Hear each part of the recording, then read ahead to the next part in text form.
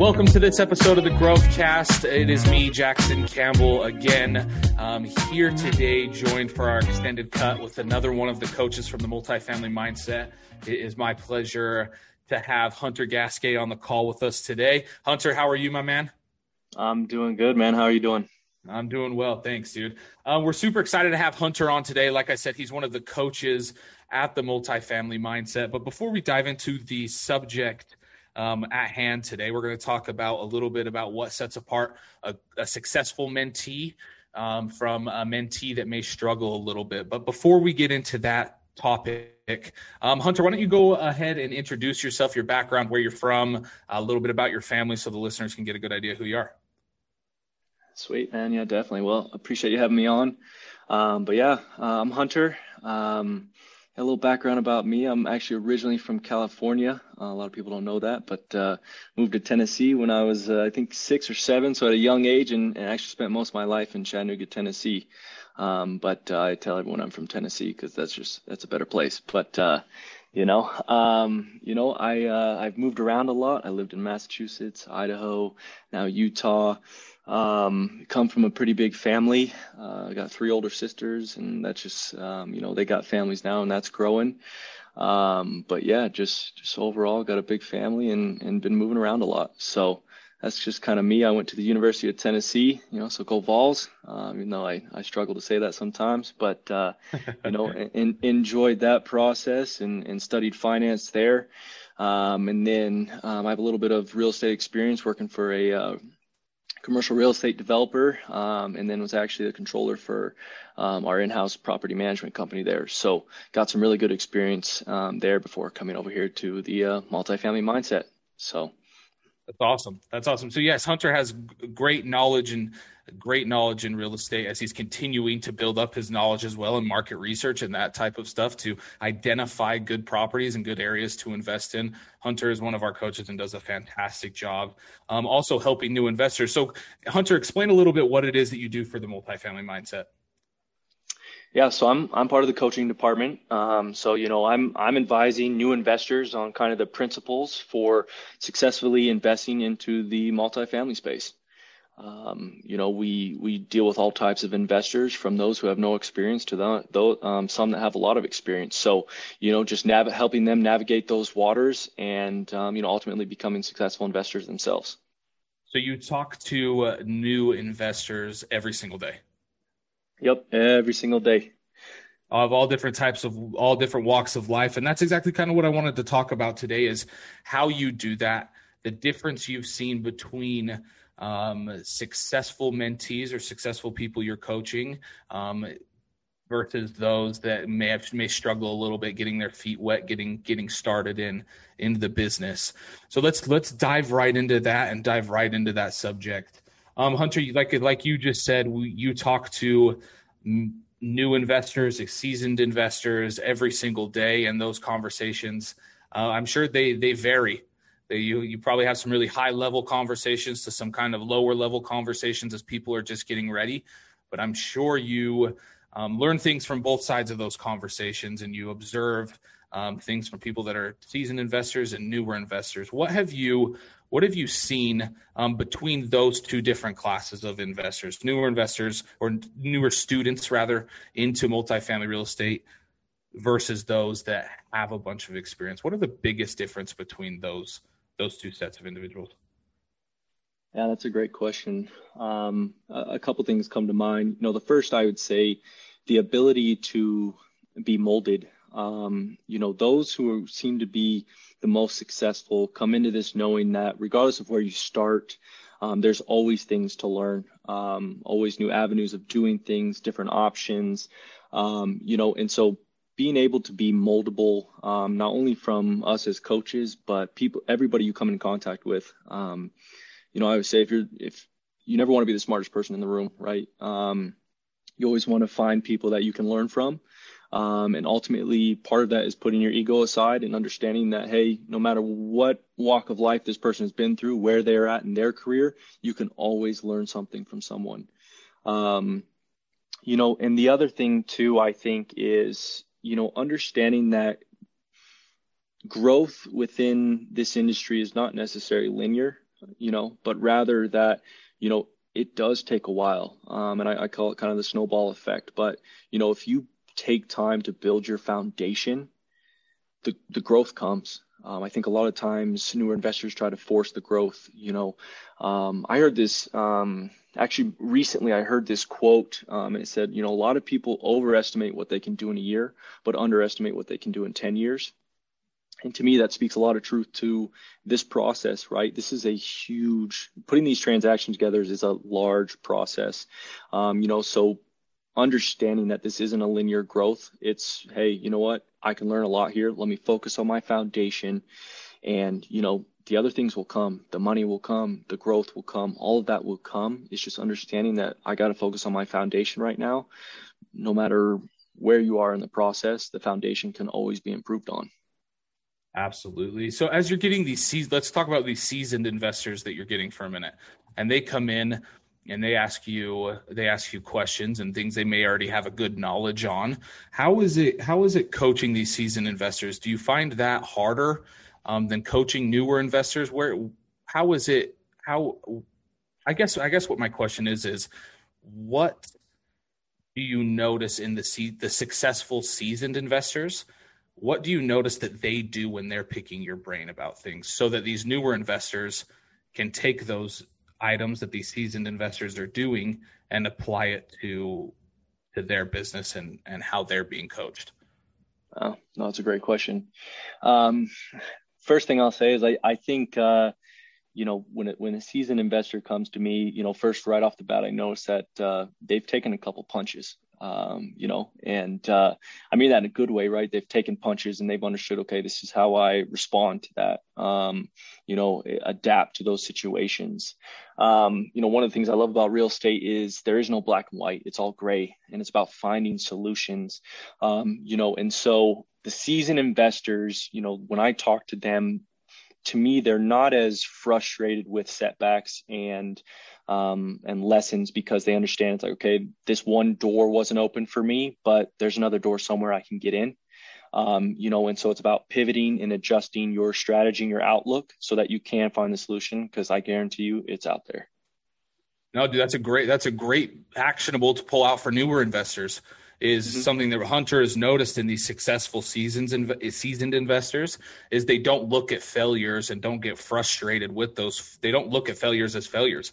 They look at failures as experience.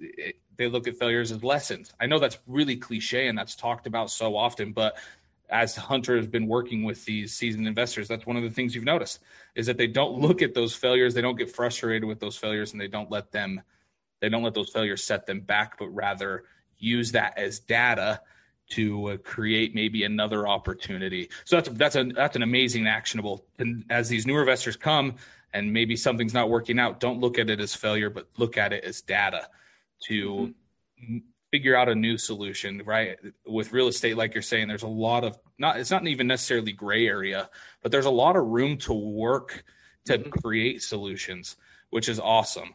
So being solution-based is one of those things that you've noticed from seasoned investors that really have affected them. What else, dude? I kind of want to continue to pick your brain there. What have you noticed from seasoned investors that newer investors could apply to their business and their work ethic? Yeah. Give me a second. I know we've talked about in the past too, you and I have talked about reading. People read, like these seasoned investors usually are very articulate and very well-spoken because they read. What have you noticed there? Yeah, I think that's, I go a little bit more broad too, and kind of like personal development, right? It is reading. If you want to learn, you read, right? If you want to think, you write those thoughts down. But ultimately, to kind of build off of reading and just kind of understanding, to me, it's asking why, right? Reading, you're really finding a topic and it's explaining those topics so you understand the why. And I think you can apply those concepts to this is, okay, here's why this didn't work or why this did work. It's self-critiquing. Here's what I can do better next time. If you can understand the why of both pros and cons, this is a good and bad thing, why those good and bad things have happened, most of the time that allows you to adjust and take steps to improve. So next time, it doesn't happen, or you can, at least be prepared for the next one to come hit you. That's awesome. So let's talk about that really quick. A new investor has a failure. They fail at something. Maybe it's talking to a broker. Maybe it's a failed LOI. An LOI didn't get accepted, or whatever it is. They fail at something. What are actionables that they can take from a failure that's going to benefit them rather than hold them back? Yeah. Ooh, I love that. Honestly, the first thing I say is, right as soon as you experience that, right, you're in the motion of that setback, right? You're feeling, kind of hurt, frustrated, whatever it is. That's a crucial moment to sit there, and whether it's whip out your journal, whip out a piece of paper, is right. Ask yourself, okay, what could I have done better in this situation, right? You brought up, possibly talking to a broker. That didn't go well, right? Write down the questions that they asked you that you didn't know the answer to, so that you can go out and find those answers. So I call it self-critiquing, is you're sitting there and say, okay, what could I do better? But also saying, here's what I did good, right? You want to emphasize the good just as much as, figuring out, okay, what can I do better next time? And then also reaching out to the people that you trust, and your mentors, your coaches, your friends, your family, and say, hey, can I just sit down and, explain this situation to you and get an outsider opinion? I remember when I first started here, it was pretty early on. And, I had an experience with a broker that I couldn't wrap my head around. I tried all those things. And I actually reached out to Tyler and I said, hey, can I set up a call with you? I'd love to sit down and just, pick your brain on this, on what I can do better. And it was a fantastic call. I learned a lot about, one, how he approaches things, but also, he sat me down and he says, hey, I know how you function. I know how your mind works, try this, and this. And, that just kind of made things clear, and, just built my confidence up again, so talking, not only asking yourself those questions, but asking other people that know you, get some of that outside feedback and understand that have been there. That have been there. Exactly. That have been there. Yeah. Exactly. Sorry to interrupt you. I kind of want to go dive down in that phone call you had with Tyler, right? You had a problem, you had an issue, you didn't know how to answer it. So you set up a phone call with a mentor to walk you through that issue, to help you understand how you can avoid it happening again. How did you, I know this is something that we've talked about in the past as well, but I think it's valuable to talk about right now, is what did you do to prepare for that phone call? What did you do so you made sure that every second of that phone call was valuable? Oh, I think, one, knowing Tyler, I kind of knew what questions he was going to ask me. So I just try to brainstorm ideas there. And I try to put myself in kind of a mutual position. Whatever the situation was, I didn't want to, get on the call and say, well, I felt this way or whatever it is. I really tried to be mutual so I could get kind of a unbiased opinion. And I put my ego to the side. Like, I was like, this has nothing to do with me personally. I want to get better. And in order to do that, I need to put that to the side and just understand that, hey, no matter how I felt the situation should have gone, or, my justification for the situation, there's always areas for me to improve on. So just kind of getting that mindset before sitting down with him. Yeah. So that's a huge actionable to take away as well, is when you fail and you're going to your mentors for feedback and for corrections, it's to take emotion out of it. Don't get offended what your mentor is going to say to you, because chances are Tyler probably said, oh, this is where you messed up. This is where you could have done better. Do this next time. And somebody that's new to the process and trying their hardest and putting their all and their emotion into everything that they're doing could take offense to that. Could look at that and be like, oh, well, maybe I'm just not good enough. Maybe I just can't do it. My approach isn't the right way, and it's just not a fit for me. But instead of take that emotion out of it and be neutral, like you're saying, have that mutual feeling of, I want to get better and I want to learn, and taking that emotional side out of it. So that's a huge actionable. When you're going to your mentors, take the emotion out of it so you can really be in a neutral headspace to gain as much from them as possible without getting offended. So that's awesome. That's awesome. Hunter, what have you seen is the biggest difference between a successful mentee or somebody that you're coaching compared to somebody that may be struggling a little bit that you're trying to coach and help? What are the biggest difference between those two types of individuals?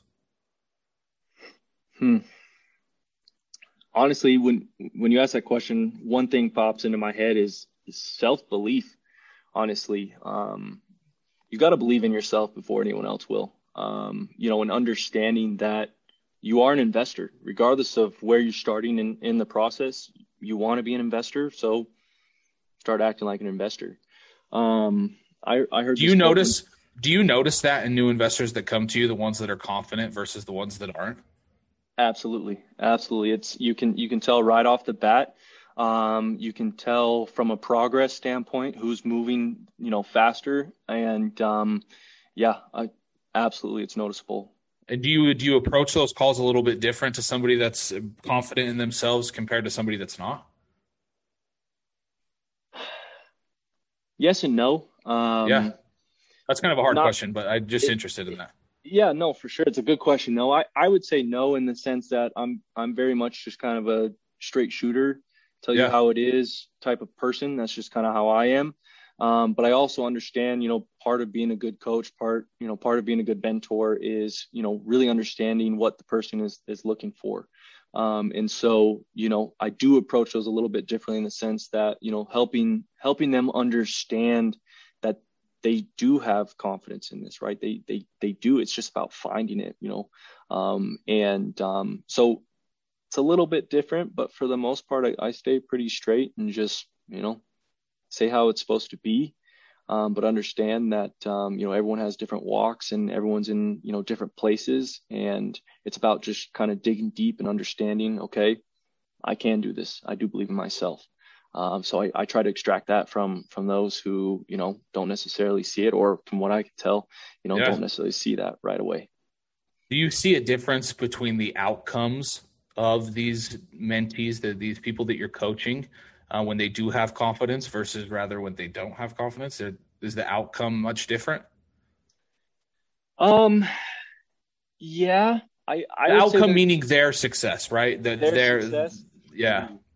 Okay. If you ask that way, then I say no. Honestly, I would say the success comes from actual steps, right? We all have fear. You can't get away from fear, but it's what you do in the fear, right? Is, hey, I'm fearful for talking to this broker. I'm nervous to talk to the sponsor, but you got to just take that step, right? You just got to overcome it.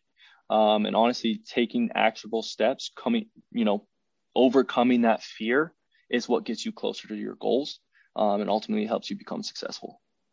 No, that's awesome. That's a great answer. That's sweet. One last question as we kind of wrap up here, Hunter, is we've talked about kind of what separates a successful mentee from somebody that may struggle a little bit more. What actionable items can someone that you're coaching do now before they get in contact with you, to make the interaction with you as good as possible, as successful as possible, or get the most out of that conversation as possible? That's a tough one, actually. I feel like the best thing to do before, or when you're thinking about reaching out to me, is understanding what your goal is for our meeting, and talking to me. If and I know that's sometimes hard to do, but if you can understand that and come prepared with questions, there's no such thing as stupid questions or anything like that. Like, just ask questions. So have a list of those questions. Understand, okay, here's what I'm trying to get out of the meeting. That way I can hopefully fulfill that and help you make that next step. And also just willingness to learn. I think a lot of times we get stuck in our ways and think, oh, this is the best way to do it. But just saying, okay, let me approach this conversation with an open mind and see what I can get from it. But ultimately, I know this is kind of a broad answer, but being prepared is taking the time ahead of our meeting to sit down and say, okay, what do I want from this meeting, and what can I contribute to this meeting? And just answer those two questions. That's awesome. No, that's so valuable. What would you, Hunter, this is kind of a question that I didn't prepare you for, but I think it could be valuable, and I think you'll have a good answer for it, is if you are talking to somebody that's thinking about getting a mentor, what would you say to somebody like that? I'm sure you believe in mentors, you have mentors, but a lot of people think they can just do it themselves. What would you say to somebody that's thinking they can just do it themselves and that they don't need a mentor because they're either prideful, they don't think they need help, or they don't want to spend the money that a lot of times mentors cost? What would you say to somebody like that? Oh man. Is it worth getting a mentor?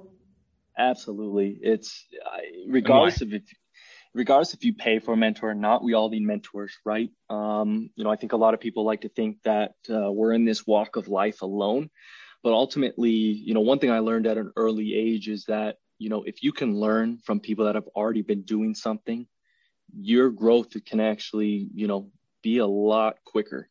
Why try to attempt something yourself when someone's already been down that road? Learn and then, expand on that. So absolutely, I recommend any type of mentor, whether it's for career, whether it's for personal habits, whether it's for anything in life. You want to pick up a hobby, mentors, learn from somebody. These people have spent time learning these crafts, and ultimately, I think from a personal level, anyone can go out and say, hey, I can do this. But why would you want to do it alone? That's one of the things I love about the multifamily mindset is like we're a group of people that just want to see each other succeed and want to help each other. And at the end of the day, that's one of the best feelings in the world is when you have people backing you and you have people that you can rely on. So absolutely, I recommend mentors and just understand that they kind of come in all shapes and sizes. And although you may not think someone's a mentor, they actually are. So yeah, absolutely. I like that question for sure. Awesome. No, Hunter, thank you so much for taking the time today to spit some knowledge and pull out a ton of actionables. There's so many things that Hunter talked about that one can do as a mentee. I know we have tons of new entrepreneurs, whether that's in real estate, whether that's entrepreneur in your own field that listen to the Growthcast. Take these things that Hunter is saying to heart, because he has been able to coach a lot of people to success, a lot of people to closing deals, and a lot of people to getting deals under contract. So definitely take these things to heart and apply those things. Hunter, thank you again so much, dude, for joining us today and spitting some knowledge. So appreciative of you. Yeah, absolutely. Thanks for having me. Of course, bro. Thank you so much for tuning into the Growthcast today. If you haven't subscribed, left us a review, or rated the podcast, please do at this time so we can reach as many people as possible. And as Tyler always says, the only price we ask you to pay is to share. Share the podcast with those that could benefit from it as much as you have. Have a great rest of your day, everybody. Have a great weekend. Take care.